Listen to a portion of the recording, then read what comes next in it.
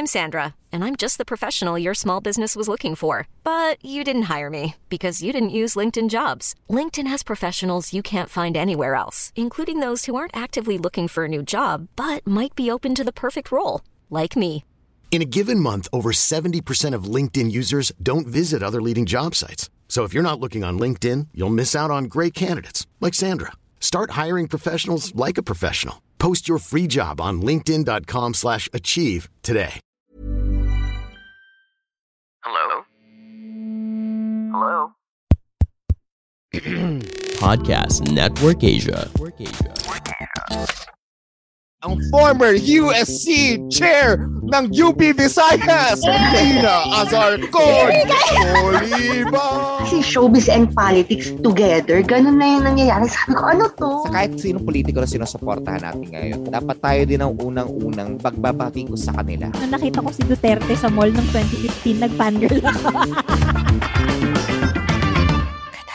Hello mga kapitbahay! This is Yudes. This is Ina. This is Sari. And Martin, hey, what's up? And y'all are listening to...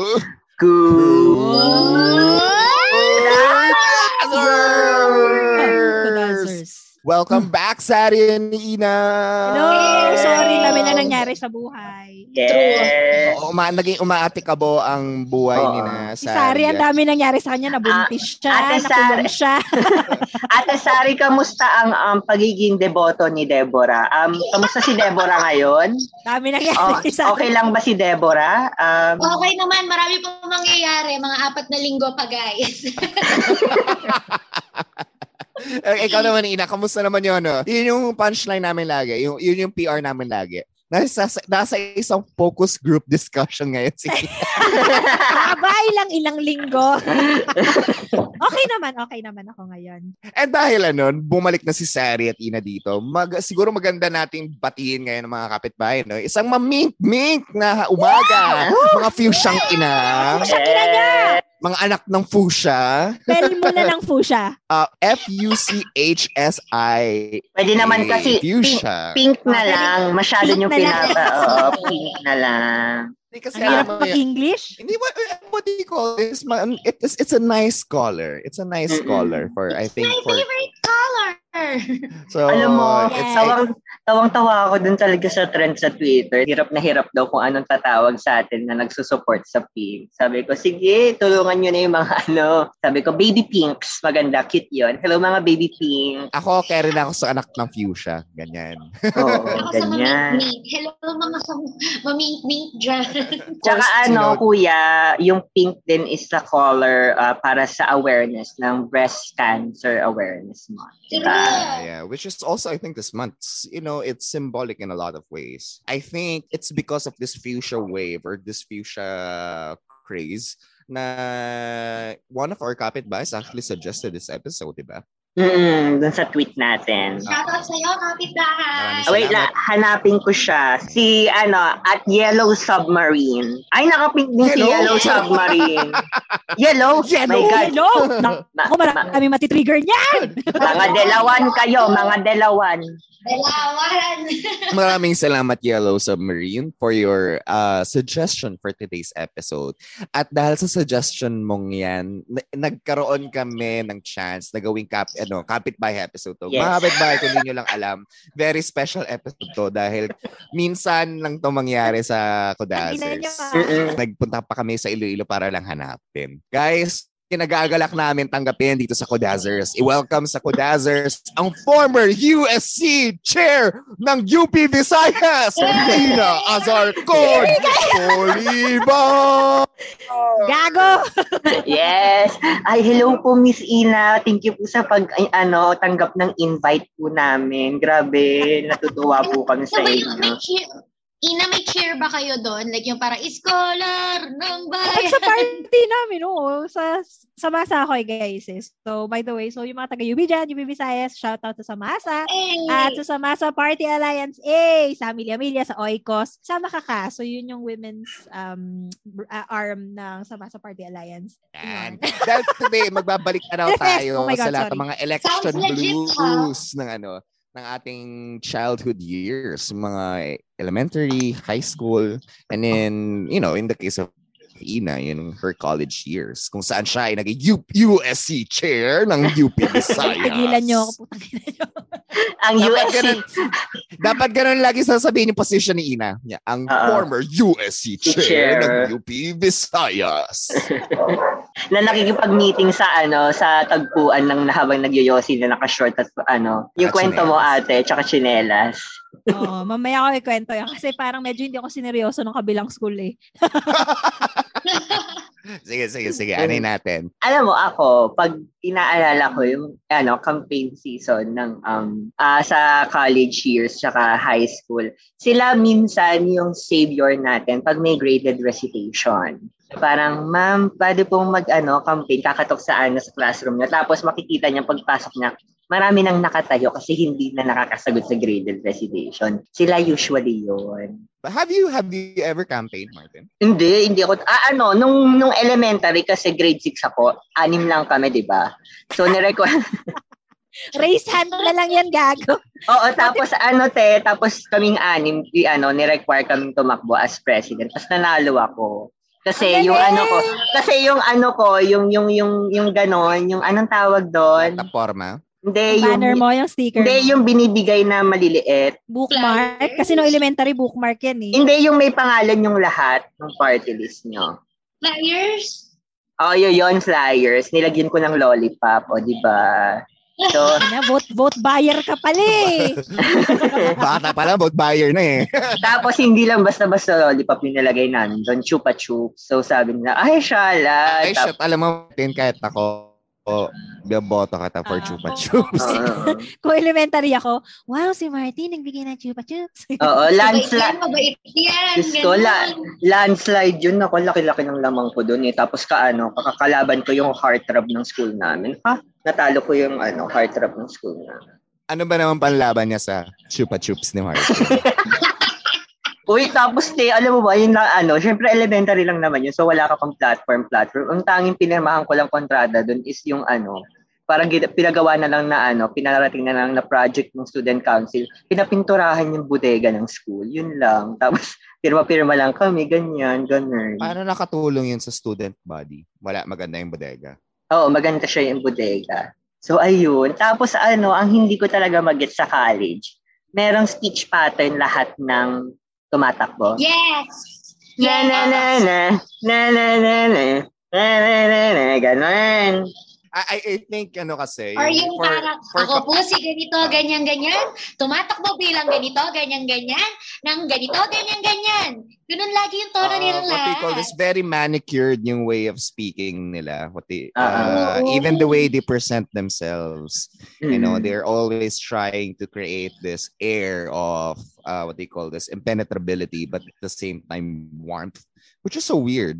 Alam mo yun. Because to me, I found a lot of the mga nagka-campaign before, parang sisikip ng puwet. Oo, di ba? Totoo. Tapos parang feeling ko di ko sila mayayaya sa inuman. Kahit kahit tambay sila ng inuman. Tapos pag magbibilang sila ng platform sila, hindi dapat una sa pinky, dapat thumb, tapos hintuturo, tapos pag ganyan dapat sila. Dapat ganyan lagi. Di ba ganyan lagi sila magbilang? Pag ganyan. Hindi ko ginagawa eh. Unang-una, pink, thumb. Thumb. Tapos pangalawa, ganyan. So ganyan sila magbilang. Tapos pangatlo, ganyan. Ganyan sila lagi. Siguro ako naman, actually what they call this, I feel guilty about what they call this. Very quiet ako dati nung kasagsagan ng budots. Kasagsagan ng budots, parang feeling ko I had no right para i-criticize ang budots kasi may budots moment din ako nung high school ako. Ayan, nagbudots ka or like ginawa mo sa campaign? May stunt ako ng campaign ko. Oh my God! Mo. Bubudots ka rin pala eh. Oh my God. I have to say kasi from first year until third year high school, very dead kid ako, alam mo yan. I was so serious. I was too serious for my own good. That when I run for campaigns, I always lose. Parang lagi naman ako kinukuha not because I was I was an honor student, but because they saw I had a lot of time and at the same time I could speak well. But whenever I would speak, it would always come off as very distant. Yeah, alam mo yun. Maybe that's why I hate campaigners who had stick up their asses, because I was one of those campaigners once nung high school. And then nung third year, it was a joke by my friend. Alam mo, minention niya na sabi, uy, mention mo naman ako sa podcast niya. Sabi ko, gaga! Ano kami influencer? Ano kita? But then again, i-mention na si Arvin. It was actually Arvin Arvin has been my gay best friend since high school.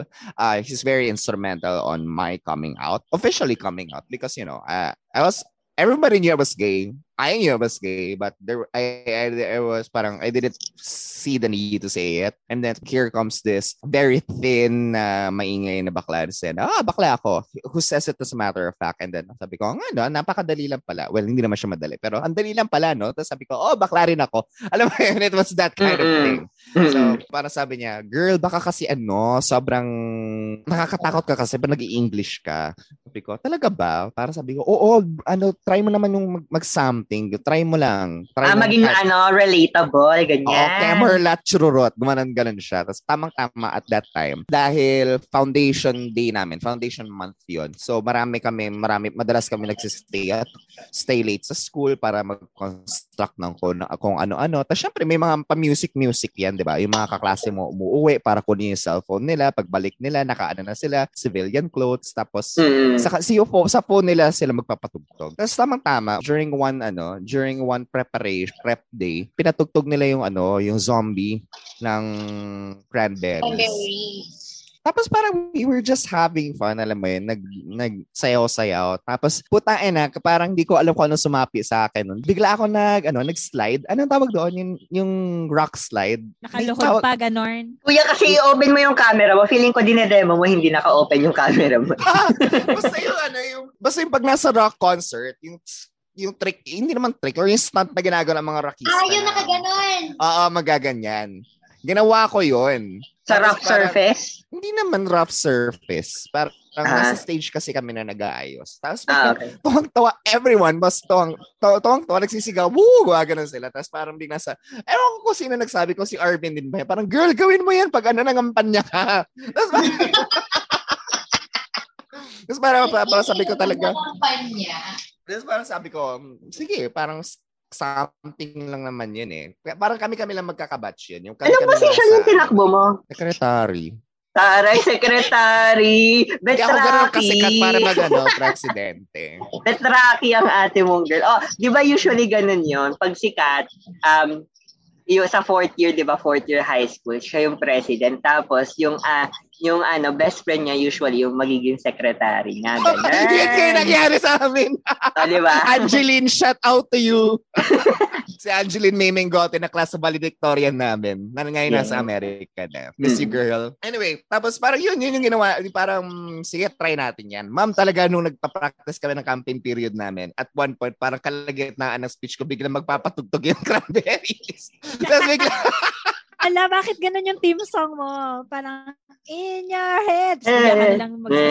Zombie talaga. Zombie talaga, ma'am. Ano yun? What do you call this? Kalagitnaan ng speech ko, biglang bakit? Oo. Tapos yung first time ko yung ginawa, during nung public announcement na tatakbo kami. Ganon. So, ginawa ko yun sa buong school. Tapos, tawa ng tawa yung mga tao. Tapos, parang ako naman, in my head, parang, let's just do this. Alam mo yun.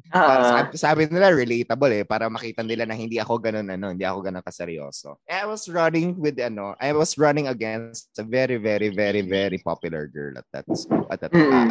Kabatch ko din. Kaklase ko. We're friends actually. She always kept a position every year. She was one of those students who didn't need to run in order to be nominated. She was just automatically nominated. So, alam mo yun, parang sabi ko, parang ilang beses niya na akong tinalo sa parang ito, let's try everything na.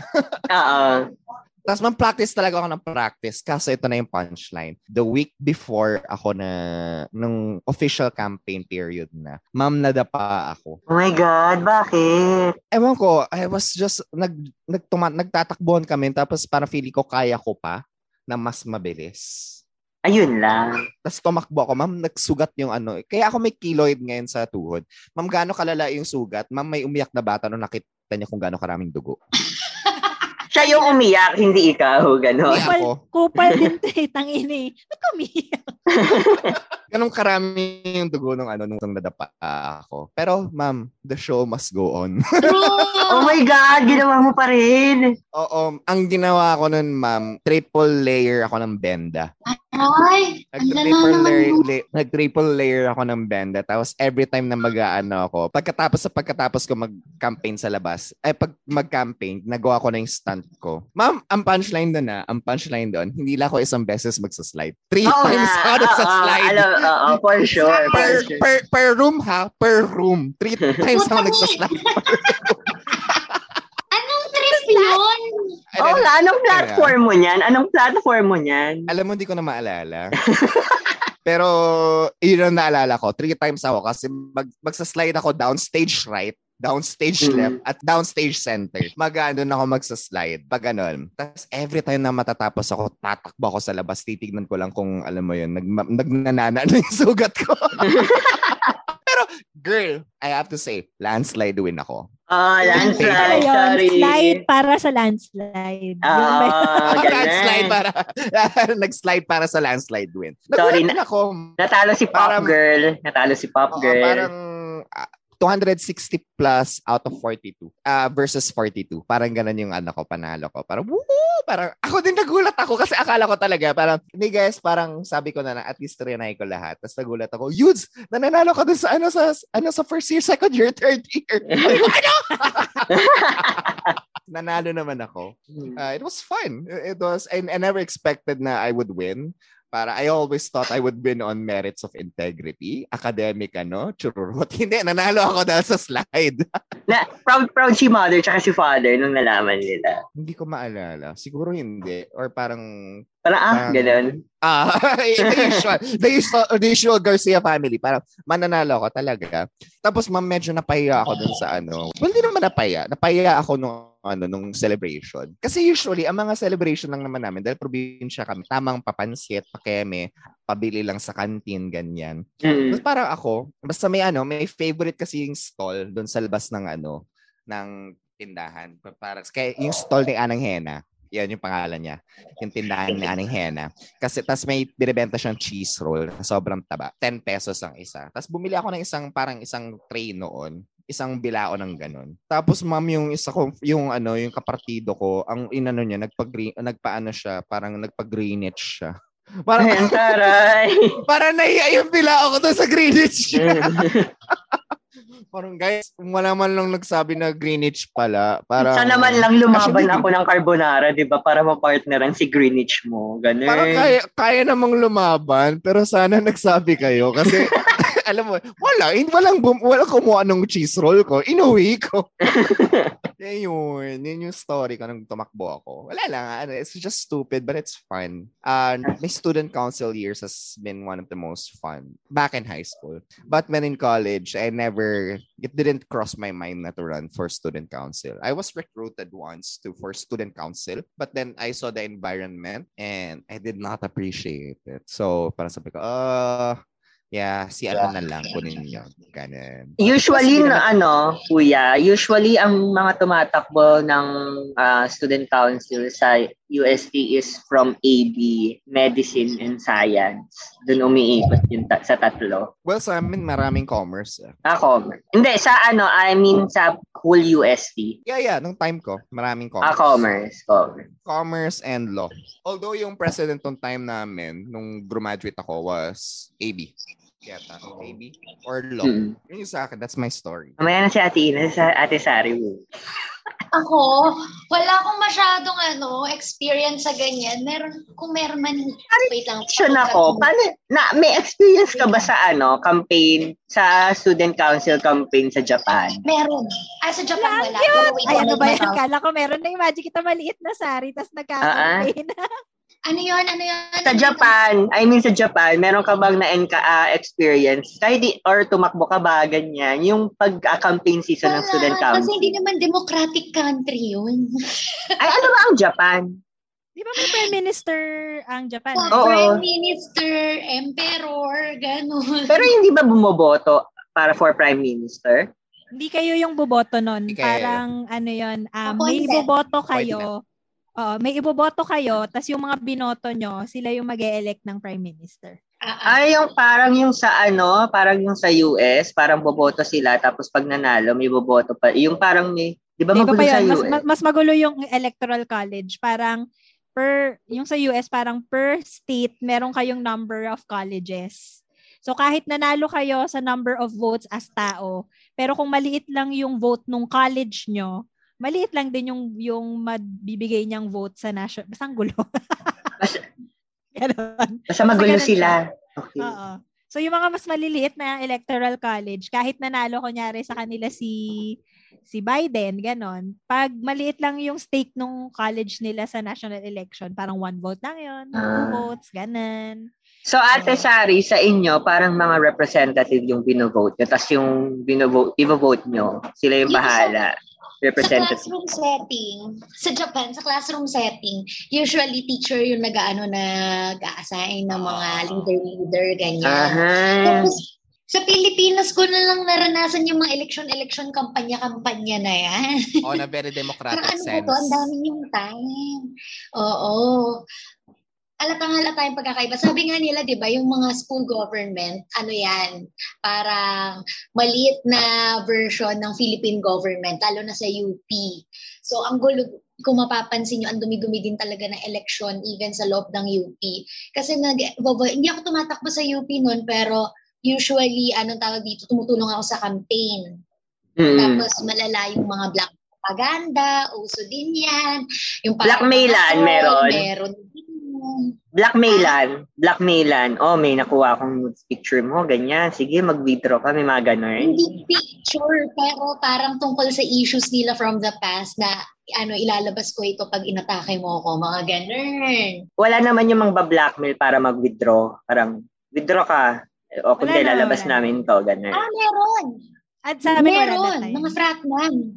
Mga fratman, parang, ilalabas namin lahat ng baho mo, mag-withdraw ka kasi hindi ka naman pwede dito sa, parang taliwas yung pinaglalaban mo dun sa issues mo before as a fratman, ganyan. Or i-denounce mo yung membership mo sa frat, ganyan. May mga ganun. Pero ang pinakamalalang naranasan ko kasi actually hindi nakakatawa yung mga issues ko dun sa kampanya-kampanya na yan kasi kadalasan buwis buhay. For example, alam niyo naman sa Cavite, di ba? SK pa lang to. Mayroon ng tutukan ng baril na nagaganap. Ganun. Tapos, anong tawag dito? What more yung mga mas malalaking posisyon? Masakit siya sa ulo, madalas. So, USC chair. USC chair, former USC chair, nag-UP Visayas. Ano yung mga platform mo nun? Hindi naman nagbabago yan. Depende lang yan sa issues, sa national issue na lalabas. I don't know, that's how we do it sa Visayas. I'm pretty sure ganun din sa Diliman. Usually, sa Visayas kasi it's 2 parties. I'm pretty sure sa Diliman, 3, and then there you have your independents. So sa UP Visayas, it's always gonna be the platform ng Samasa, which is yung 4, yung... I forgot! Wait lang, may tumatawag. Militant, autonomous, nationalistic, and then also kung ano yung stand ng party sa isang issue. So for example, medyo high stakes yung pagtakbo ko nung 4th year. Kasi kasagsagan yun ng tuition increase. So imagine nyo dati 300 pesos per unit lang yung tuition ko. After nung tuition increase, yung kung wala kang STFAP, parang naging 1,000 per unit siya. Wow.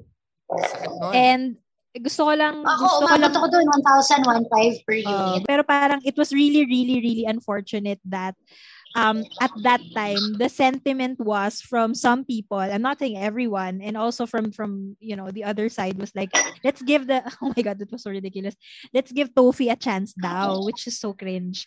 So yeah, we gave Tofi a chance. Look at us now, guys. Sorry. Hindi ko pa rin makukuha yung diploma ko kasi meron pa akong student loan. Uy, alam niyo ang weird. Parang sa amin ata, hindi na pwedeng magpa-reprint ng diploma. So, pag nasunog yung diploma mo, babay na.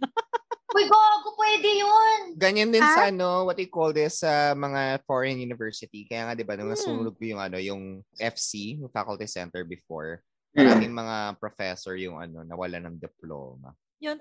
Yung ako hindi na ata ako pwede magpa-reprint ng diploma. They can give you a copy of your diploma, but not your diploma itself. Isa lang siya. Ang alam ko, ang kalakaran ngayon is hindi na yung hard copy. Parang yung lang, PDF. Ganun na lang. Nawawala nga yung diploma ko eh. Baka ikaw na lang ba? Ay, kaya lang may stamp kasi yun, di ba? May dry seal yan eh. May dry seal yun. Yung actual diploma ko, isa lang siya. Punta tayo sa diploma. Wala pa akong nakukuha ang diploma. Gabing goldfish, no?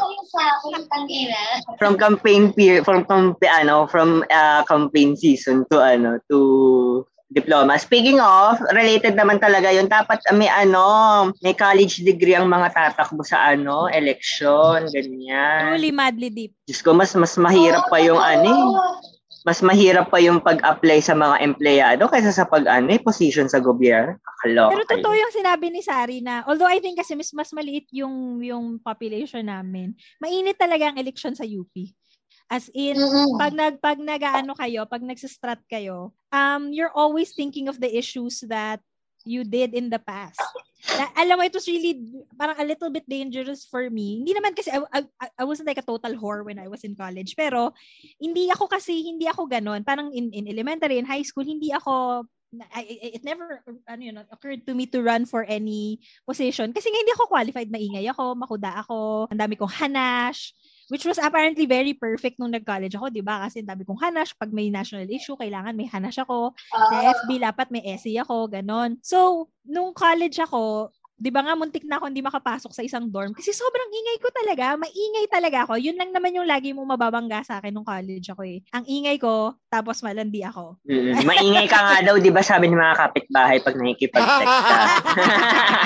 Ibang maingay pala. Ibang ingay pala. So yun, nung una kong takbo, nung third year ako, so nasa loob ko nung third year ako, na-field ako for vice chair ng college namin. Wait, sorry. Hindi pala. Second year ako tumakbo. Tapos sobrang risky nun kasi parang before me, the only other person ata na kilala ko or kilala nila na tumakbo under the party na second year pa lang for a higher office. Am I making sense? Basta parang second year pa lang na tumakbo for a higher office than counselor was my professor, si Ma'am Nice. Na sobrang bantog nung story niya kasi parang second year pa lang daw siya, may kinalaban siyang third year for the position of chair. So, parang, ang laking risk nun dati na second year pa lang ako, if i-field nila ako na, vice chair. So, anyway. Wala ata akong kalaban nun. So, I had to get 50% plus 1 nung votes. So delikado yun kasi wala akong kalaban, so walang magba-vice chair. Or if hindi ko nakuha yung 50% plus 1 ng total votes, walang mananalo. Tapos parang nag-propose pa ata yung parang sort of COMELEC noon, yung SEB nung college, na sinabi na, kasi since solo candidate siya, parang gusto nila i-change yung bylaws into something like, dapat 50% plus 1 ng buong population nung magvo-vote. Tapos sinugod ko siya sa canteen, sabi ko, tanga, I didn't say this exactly. Sabi ko, tanga, if I don't get 50% plus 1 of the whole population ng College of Arts and Sciences, pati lahat ng candidates, hindi nila makukuha yon because that means hindi bumoto yung bulk ng population ng College of Arts and Sciences. Does that make sense? Totoo. Basta yun. So yun. So hindi nila pinush yun. Tapos when I won nung third year ako for vice chair, 50% plus 3. Tangina to the dot. As in, kabado sila nung may mga watchers nung binibilang na gago, nakuha ko na yung 50%. Tangina, isa na lang. Wag lang, plus 1. Yes! Plus 2. Wow! Plus 3. Wow! Tapos nung fourth year ako, nung tumakbo akong USC chair, parang medyo okay. Nakita naman nila yung performance ko nung vice chair. So okay na ako. Yun yung pinakamainit kong election kasi nga tuition increase na. Tapos parang medyo na bad trip ako dun sa speech nung kalaban ko. So meron akong pelikula moment na after niya mag-speech, binaba ko yung papel nung speech ko. Tapos hindi ako nag-codigo. Yung mga ganon. Kasi nagalit ako sa sinabi niya. Nalimutan ko na kung ano yung sinabi niya. Basta nagalit ako. Na-imagine ko yung mga shot nun. Yung parang habang nagsasalita siya, merong sound effect. Meron pa 5 seconds yan na delay. Ay, na pregnant pause. Tapos biglang may sound effect na tapos mawawala lahat ng pandinig niya. Tapos nakafocus lang siya sa script. Tapos nakaganyan lang siya sa Tapos biglang babalik lahat ng sounds, tapos biglang yung iilalim ang script niya. Ganun. Kasi parang ano pa yan, parang, Mrs. Zarcon? Mrs. Zarcon, we're ready for your speech.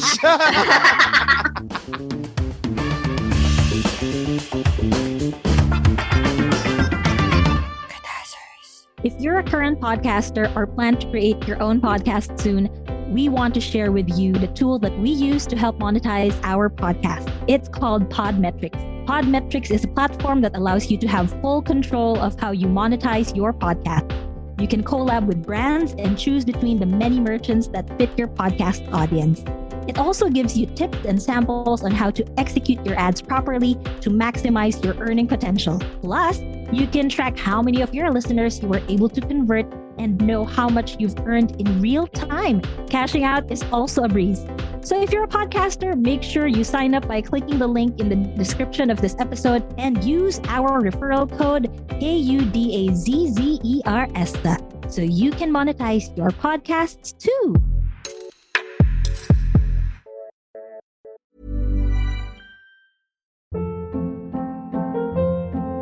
Hold up. What was that? Boring. No flavor. That was as bad as those leftovers you ate all week. Keke Palmer here, and it's time to say hello to something fresh and guilt-free. Hello Fresh. Jazz up dinner with pecan-crusted chicken or garlic butter shrimp scampi. Now that's music to my mouth. Hello Fresh. Let's get this dinner party started. Discover all the delicious possibilities at HelloFresh.com. I'm Sandra, and I'm just the professional your small business was looking for. But you didn't hire me because you didn't use LinkedIn Jobs. LinkedIn has professionals you can't find anywhere else, including those who aren't actively looking for a new job, but might be open to the perfect role, like me. In a given month, over 70% of LinkedIn users don't visit other leading job sites. So if you're not looking on LinkedIn, you'll miss out on great candidates like Sandra. Start hiring professionals like a professional. Post your free job on linkedin.com/achieve today. Pero to be honest, napakahirap nung time na yun. Yun yung kasagsagan ng TOEFL. And then, there were like, alam niyo naman yung politics, there were factors all over that was saying na we can't protest against this. Tapos parang ikaw as chair, parang why? We have to. Pero alam mo yan, there will be people What is the context of the TOEFL thing? That's the tuition increase ng 'di ba, we're a state university. Yeah. So bakit TOEFL? Tuition and other fee increase. Yeah. So dapat ang estado yung nagbabayad ng tuition namin, hindi ba? So it makes sense na mababa lang yung tuition na binabayaran namin kasi you're only paying for part of it. Pero that year, parang pinopropose nila na i-increase siya to 300%, which is what they're paying now. Everybody's paying now. They increased it by 300%. Ang rason nila is because, you have to help the university. Wala na kaming pera. Students were fighting na, no, you should fight for greater state subsidy. Instead of, ipapataw nyo sa amin yung responsibility na yun. Anyway, that's a whole nother kuda for another time. Thank you so much, USC Chair po, sa pag-discuss po ng mga bagay-bagay na iyan. Alam mo yan yung sinabi ko sa inyo kanina, yung one time, tinatanong nung kabila, may isang school na bumisita sa amin. Tapos sinahanap nila yung USC chair. Nasa tambayan ako noon, naka-short, naka-spaghetti, nag-yoyosi. Asan yung USC chair niyo dito? So, ayan po. Asan dyan? Yan, isa po yan. Tapos nakatingin siya sa akin. Tapos alam mo yung hindi siya nakapagtago ng, yan yun. Siya yarn. Wala na bang iba? Sorry na magandang tao lang ako. Sorry, hindi mo natapos yung kwento mo kanina. Wawag si Direk. Dami kasi nagme-message at tumatawag kasi magsuswab ako tomorrow sa ABS. Yes, So, Showbiz Live! Showbiz ABS! Let's go Star Magic! Ano mo, Ate Sari? Anong screen name mo? Yan na talaga sarili na sa akin, hindi mo nababaguhin. Ganda kaya ng sarili ko sa akin. Alam mo, hindi ko naiisip yan kasi ang kailangan ko lang trabaho. No? Pero what do you call this? In your experience, was there ever a student council member who actually ran through with it? Ran through? Eventually made a career out of it. Meron. Meron pa ngang, I had this weird experience na merong former USC chair, I think the USC chair after me, nag-pursue siya ng career in politics for a short while. I don't know kung hanggang ngayon. Tapos ang sobrang weird. Di ba nga, I dress up like a palengkera. On my down days, it's either there's no in between. I dress up either like a palengkera on my down days, but then when I wanna dress up, I really dress up. So parang may one time, he went back to UP, tas di ba nga may sort of phase ako ng life ko na bumalik ako ng UP to save money and live there for a while. So alam mo yun, parang nasa bahay lang ako, nakapambahay ako, nagsisigarilyo ako. Tapos dumating siya sa bahay, bumisita siya. Tapos, sabi niya, andito pala yung former USC chair. Ako din, former USC chair ako. Mag-picture tayo, ate. Tapos parang, I think, pinost niya sa isang campaign, whatever niya. Tapos ganun yung itsura ko, rot-rot.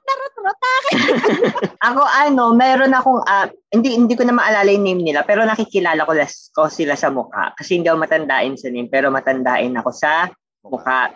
Natatandaan ko, nung UST kami, tumatakbo sila as student council sa Univide. Tapos nakita ko sa Twitter niya na kasama siya sa Akbayan Party List. Tapos may isa din akong nakakilalang muka na nakikita ko din na nagka-campaign Univide sa UST na kasama sa Makabayan Block. Ay, meron pa pala ako. Naalala ko kasi, very unique din dati yung, I think hanggang ngayon ganito siya, nabawasan lang ng constituents. Kasi dati, di ba, yung UP Visayas, hindi pa autonomous yung Cebu. I'm not sure kung autonomous na ngayon yung Tacloban. Pero yung sakop dati kasi ng UP Visayas is Miagao, Iloilo, Tacloban, Cebu. So, ang weird, pag nagme-meeting kami. So, ang Cebu City dati, part ng Iloilo? Hindi. Yung under the umbrella ng UP Visayas. So, ibang isla yung Cebu. So, pag dati wala pang Zoom, so pag nagme-meeting kami, nagwa-YM kami for stuff. Tapos parang once or twice lang kami buong taon nagkita.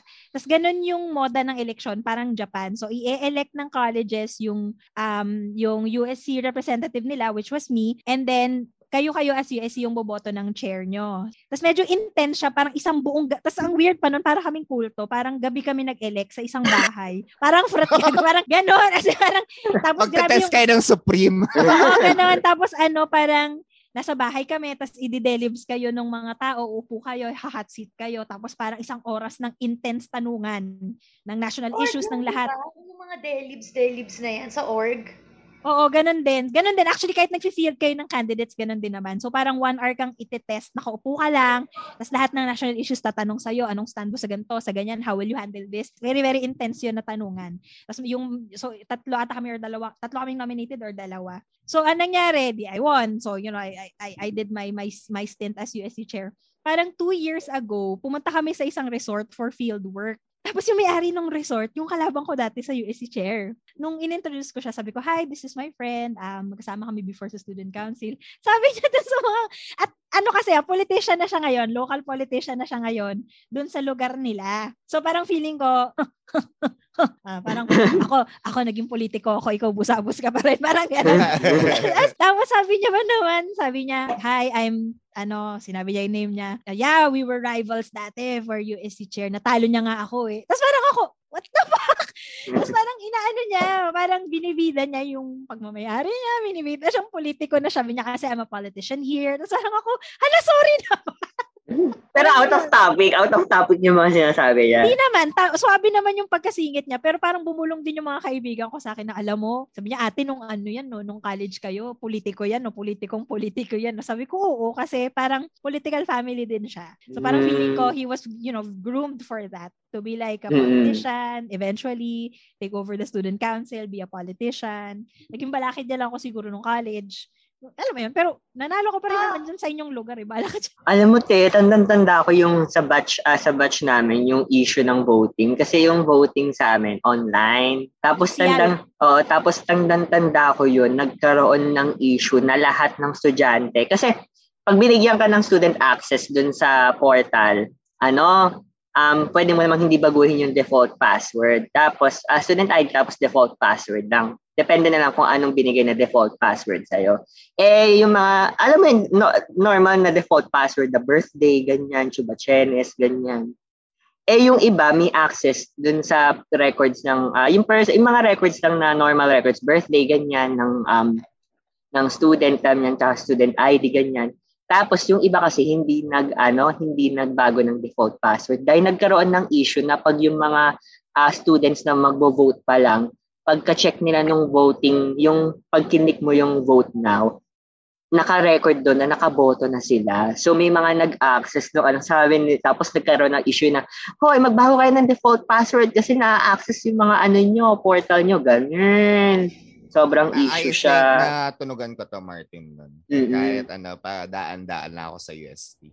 Oo, tapos ang nangyari, nagkaroon ng validation na merong voting online, tapos meron ding voting sa papel. So pagkatapos mo mag-vote, ilalagay mo din sa papel, tapos ilalagay mo dun sa parang Comelec kinembular na box. Sabi ko, ba't hindi na lang papel? Sabi ko nga, kung magpapapel din tayo, di ba pen and paper na lang din tayo, nag-o-online pa kayo, masabi lang na nag-o-automate na. Sabi ko, kasi mag-double ka pa nun eh. Oo, pero nung ang ginawa sa amin, nung nagkaroon ng issue na to, ang ginawa nung Comelec ng university namin, hindi na siya sa portal ang ginagawa. Parang every student, mag-a-assign sila ng special link na ibibigay lang sa student the same day nung voting ng section na yon. So, ikaw lang makaka-access. I think ganyan yung voting sa amin nun. I think sa pagkakaalala ko. But I could be wrong.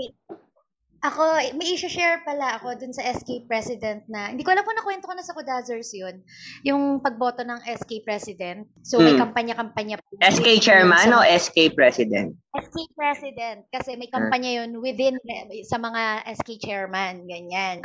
Okay. Cavite, merong isang time, hindi ko nakikwento kung kailan, nagpa-party pa yung isa sa mga kandidato. Tapos, ang ginawa nila, basta nasa loob kami ng CR noon, sakto. May mga pumasok na mga armadong lalaki para tinreten kami na iboto namin yung nagpa-party doon. Ganun, babantayan daw kami sa araw ng botohan. As in, ganun. Isipin mo, bata pa lang, sobrang na sa power, and malaman-laman mo, a few weeks after niya manalo, may bago siyang kotse. Tapos ang gagawin niya lang buong taon, magpapaliga lang siya. Ganun.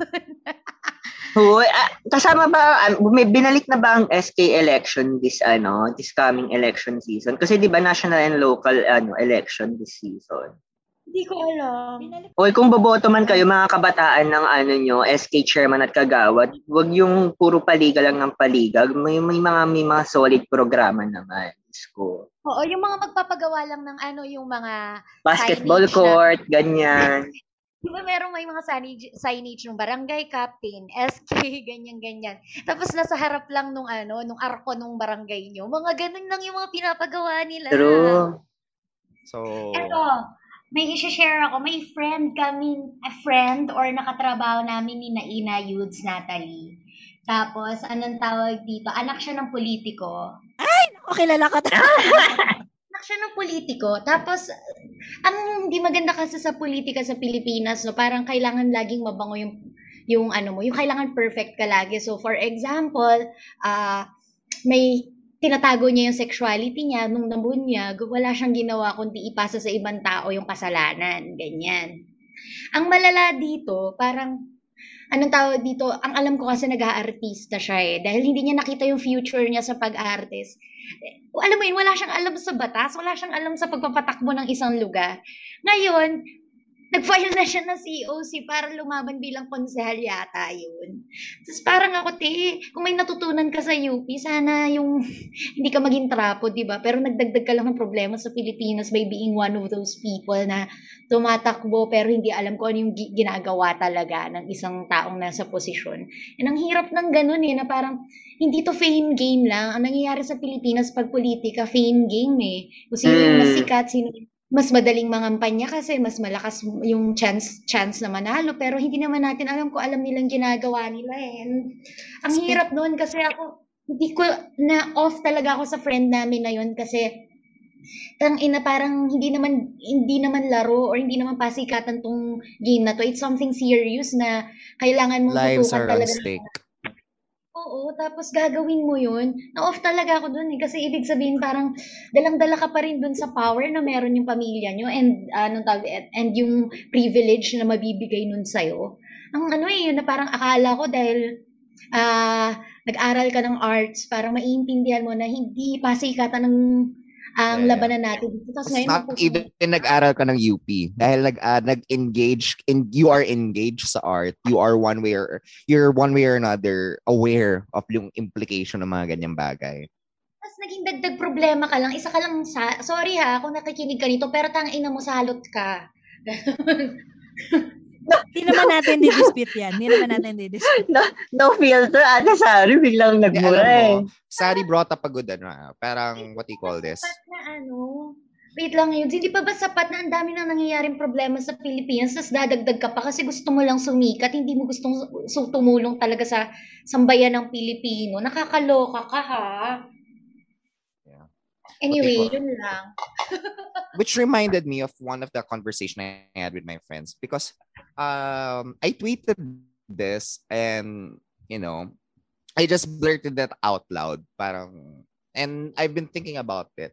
Na maganda sana, although logistics and money ang magiging problema dito maganda sana if yung mga talent agencies or big talent agency would support yung education ng mga artista nila. Because in Thailand, that's what they do some of the big stars in Thailand are multiple degree holders or MA holders or PhD holders that sinasabay nila sa pag-aartista nila. Para sa akin, kasi kuya dito sa Pilipinas parang ay ba't ka mag-aaral? Politics. Nagiging fallback ang politics. There's much to be said dun sa pagtakbo ng mga artista. I think Ina, Sari, Martin, let me know what you think about this. I think we could interpret in many different ways. Number one, it just goes to show that politics here in the Philippines, well, in many places, is really a fame game, just like what Sari said. Or on another level, you can also see it na parang what they call this na the requirements, the bar is set so low that anyone, even those who are not capable of performing at the job, can run for an office. Or pangatlo, management is so bad here in the Philippines that people are taking the power on their hands na pag may budget ka at kung may leverage ka, ikaw na magpapatakbo, because if that monkey can run this city or can run this town or can run this barangay, I probably can do it myself. They get what I mean? Because kitang-kita mo rin yan even on a national level. Ang daming tumatakbo na walang pangalan and walang pera, walang makinarya, at ang response lang nila kasi pagod na ako. Sawang-sawa na. Tsaka nawawala na kuya yung pader ng showbiz at politics. Sa Pilipinas. Hindi ko alam kung dahil lang sa social media kaya mas hayag ngayon yung news or ang dami-daming artista ngayon. Oo. Ang dami-dami na parang at hindi lang yung artista na parang tumigil na sa karera ng showbiz para sa kalagitnaan ng karera pa nila. Oo, as in showbiz and politics together. Ganun na yung nangyayari. Sabi ko, ano to? Diyos ko, buksan nyo na yung ABS-CBN na magka-projects na tong mga to. Sabi ko, on a serious note, yeah. What do you call this? And what's so sad, and this is what's sad, nagli-leak ang showbiz sa politics pero walang nagli-leak sa politics sa showbiz. Does that make sense? Oo. Parang a lot of the artists right now, yung mga artista right now, wala pa rin. Hindi mo pa rin nakikita kung anong politika, kung anong pinaninindigan nila. And at the same time, they're not vocal when it comes to national issues. Only when they are directly, only when they are directly benefiting from it will you see their stand upon it. Oo. Diyos ko, Robin Padilla, running for senator. Pero I think, din yan it also says something about, I'm gonna say something, I think it's gonna be quite controversial, but it also says something about the kind of art scene that we have in the Philippines. I think this says something about the art scene and everything else, actually, even other industries in the Philippines, that you cannot involve yourself too much in politics because it turns you into a pariah. It's unfortunate because that's why a lot of parang mga artistas, they don't want to meddle or they don't want to talk about politics because they think it will turn off fans, they think it will turn off the common tao. I think, especially to the young ones, feeling ko, yun yung unfortunate na kailangan nating i-elevate yung ganong conversation. We cannot always skirt around politics because you know why? Everything else, yun that's why people call out mga artistas and business people like this. Ngayon ka lang magrereklamo kasi natamaan ka na.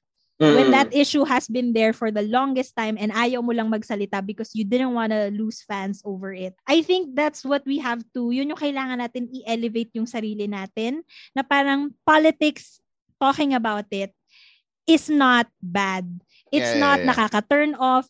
You can, alam mo yun, it doesn't have to be always a fight, but you always just have to be informed about these things. Ako, in my case, I'm very thankful nung upbringing ko from elementary, high school to college na very, very political ako. Obvious naman, di ba? I'm a raging lunatic. Pero, at the same time, I feel that too. I don't work with a lot of people because I'm pretty sure I turn them off. Because I'm very, very vocal about the things that I stand for, the things that I'm fighting for. And there are a lot of people, I guess, that avoid me because they don't want to work with me or they don't want to be associated with me or something like that. I don't know. I might just be paranoid.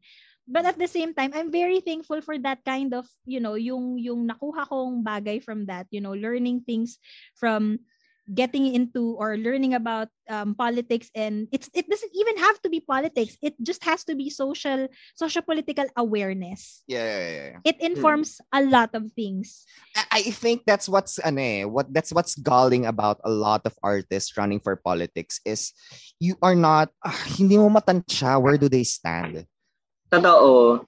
Parang, go Ina. Parang feeling ko kaya nakakainis na yung term na gusto ko kasing tumulong. Because when you say you just wanna help, that's the surface. If you are not informed, kung hindi babad yung paa mo dun, baliwala. Parang you're just throwing money at these things, at these people.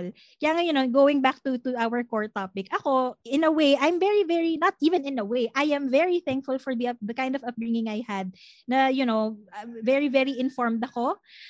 Because ang daming bagay sa mundo ngayon na maiintindihan mo siya with a certain, nuance. Because informed ka sa mga bagay-bagay na yon na parang at the same time, yun din yung frustrating kasi when you try to explain things to a lot of people, wag natin pag-usapan yan. But these things are important.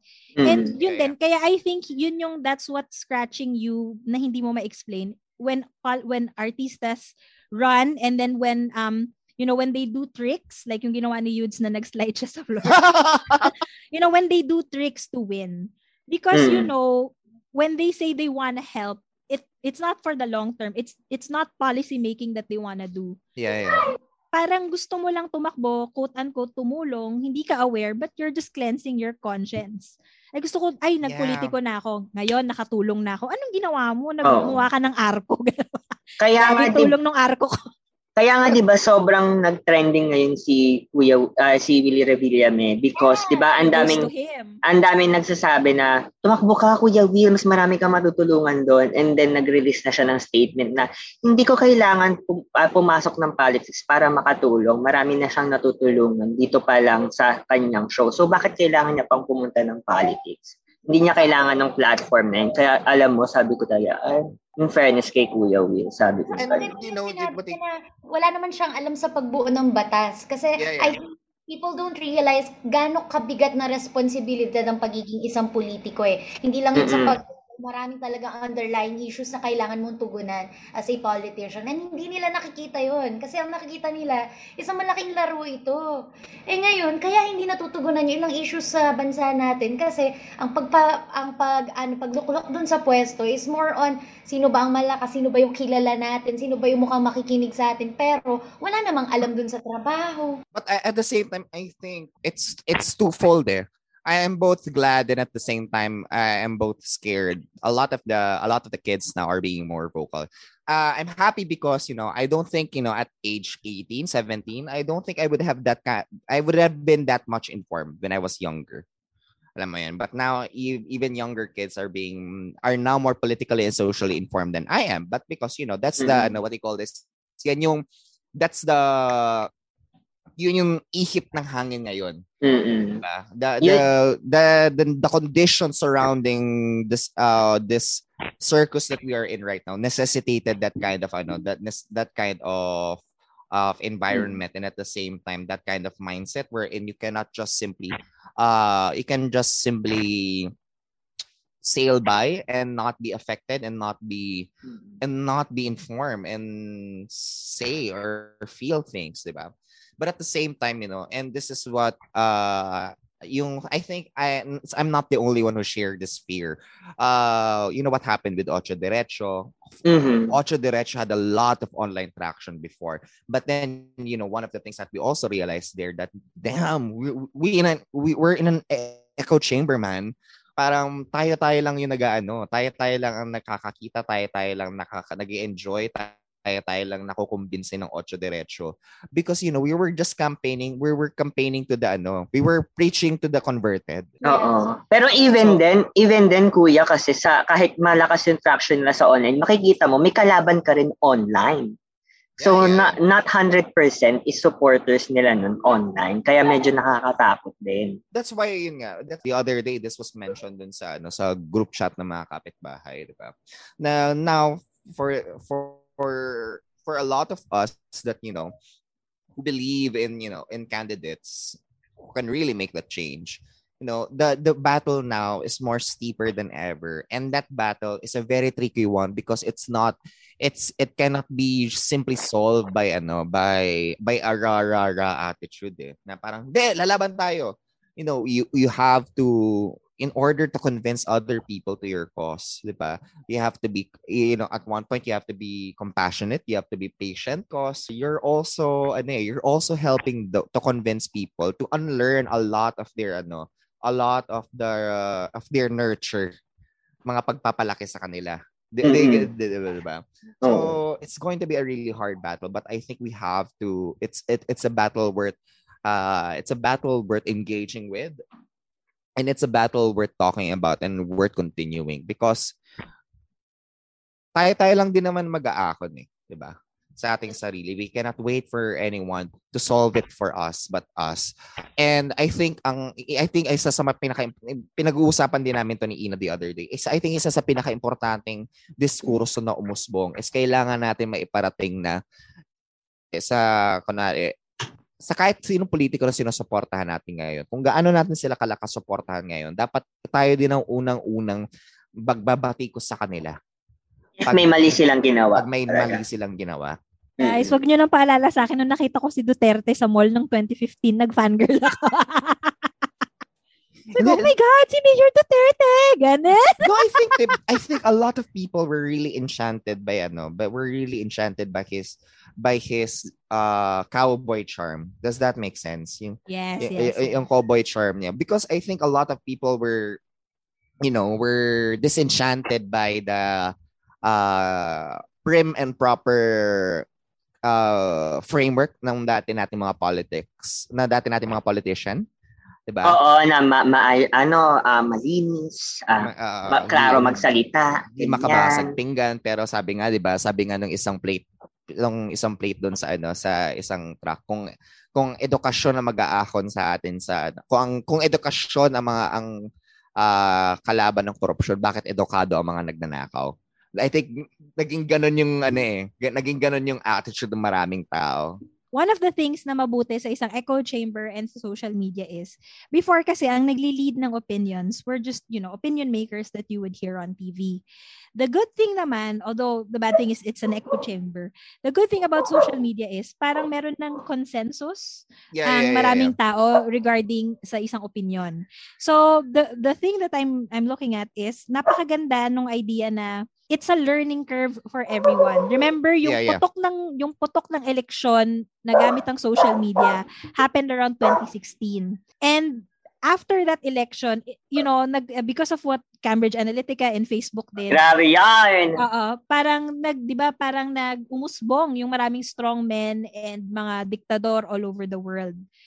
But because of social media right now, meron tayo ulit consensus of what we will not do anymore. Yeah. So yun naman din yung challenge ko. Parting words, wow. Ate Ina, ang tawag na yun, the rise of authoritarianism. Oh yes, the rise of authoritarianism. Kasalanan mo, tangina mo, Mark Zuckerberg. Tangina mo. Ganon. Pero yun, parang yun yung iiwan ko. Because for example, when back in 2016 or even before that, I was in my 20s.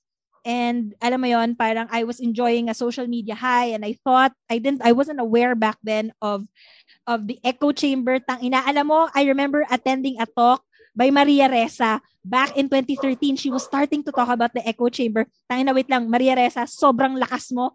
Nobel Peace Prize mo, tangina! Bakit daw ba siya nanalo ng Nobel Peace Prize? Ano daw bang nagawang novel niya? Sabi. Sorry naman.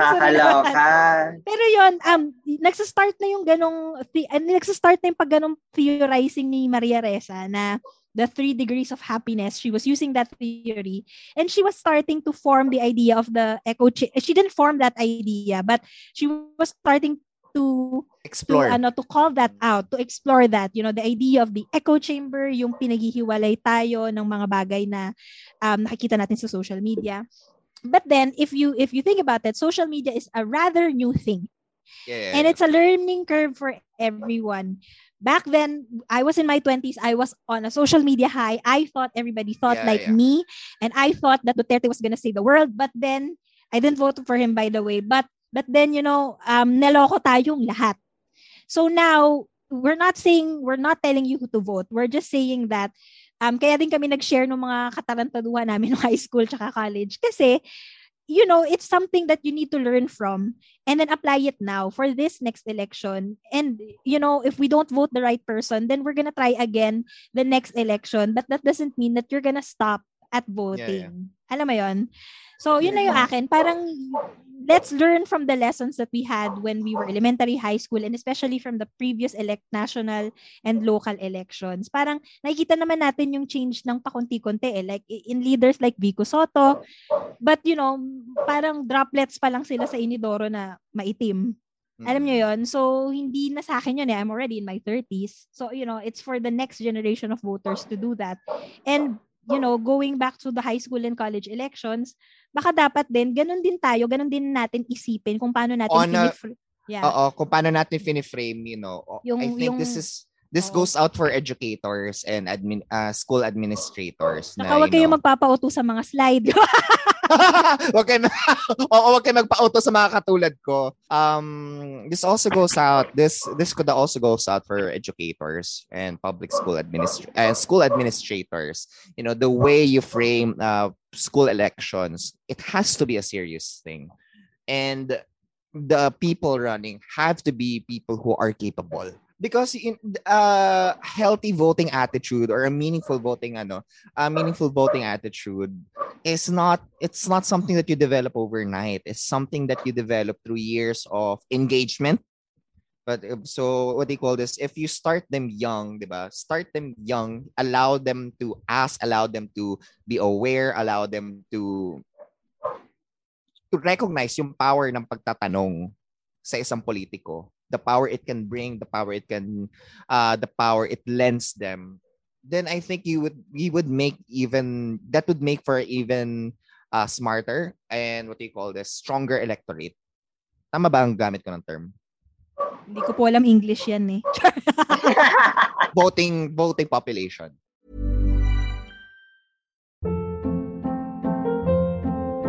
Hold up. What was that? Boring. No flavor. That was as bad as those leftovers you ate all week. Keke Palmer here. And it's time to say hello to something fresh and guilt-free. Hello Fresh. Jazz up dinner with pecan-crusted chicken or garlic butter shrimp scampi. Now that's music to my mouth. Hello Fresh. Let's get this dinner party started. Discover all the delicious possibilities at HelloFresh.com.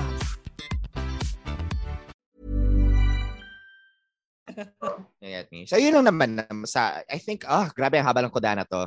Alam mo basta talaga politika na mamamayaan natin eh. But somebody stop me kasi. Somebody stop me. But yeah, thank you mga kapitbahay. We hope you enjoyed today's kudaan, and kung may ma-share kayo during your high school years, and what are the lessons that you learned from your election from your younger years, let us know. We're very happy to share them. We're very happy to hear about them. And kung may mga question kayo sa amin, just use the hashtag question mga kapitbahay. Kung may mga kwento kayo, just use the hashtag kudako lang. Of course, gusto namin na pasalamatan ng Podcast Network Asia. Number 1 kayo sa balota namin. Maraming salamat sa pagsuporta. Hindi nila tayo kailangan sayawan ng bodots. hindi nila kailangan mag-slide para sa amin. Ayun, maraming salamat mga kapitbahay. Again, this is Yudes. This is Ina. This is Sari. And MARTIN Martin Len. And you all just listen to... Gazers. Congratulations, Maria Ressa. Congrats, Maria Ressa.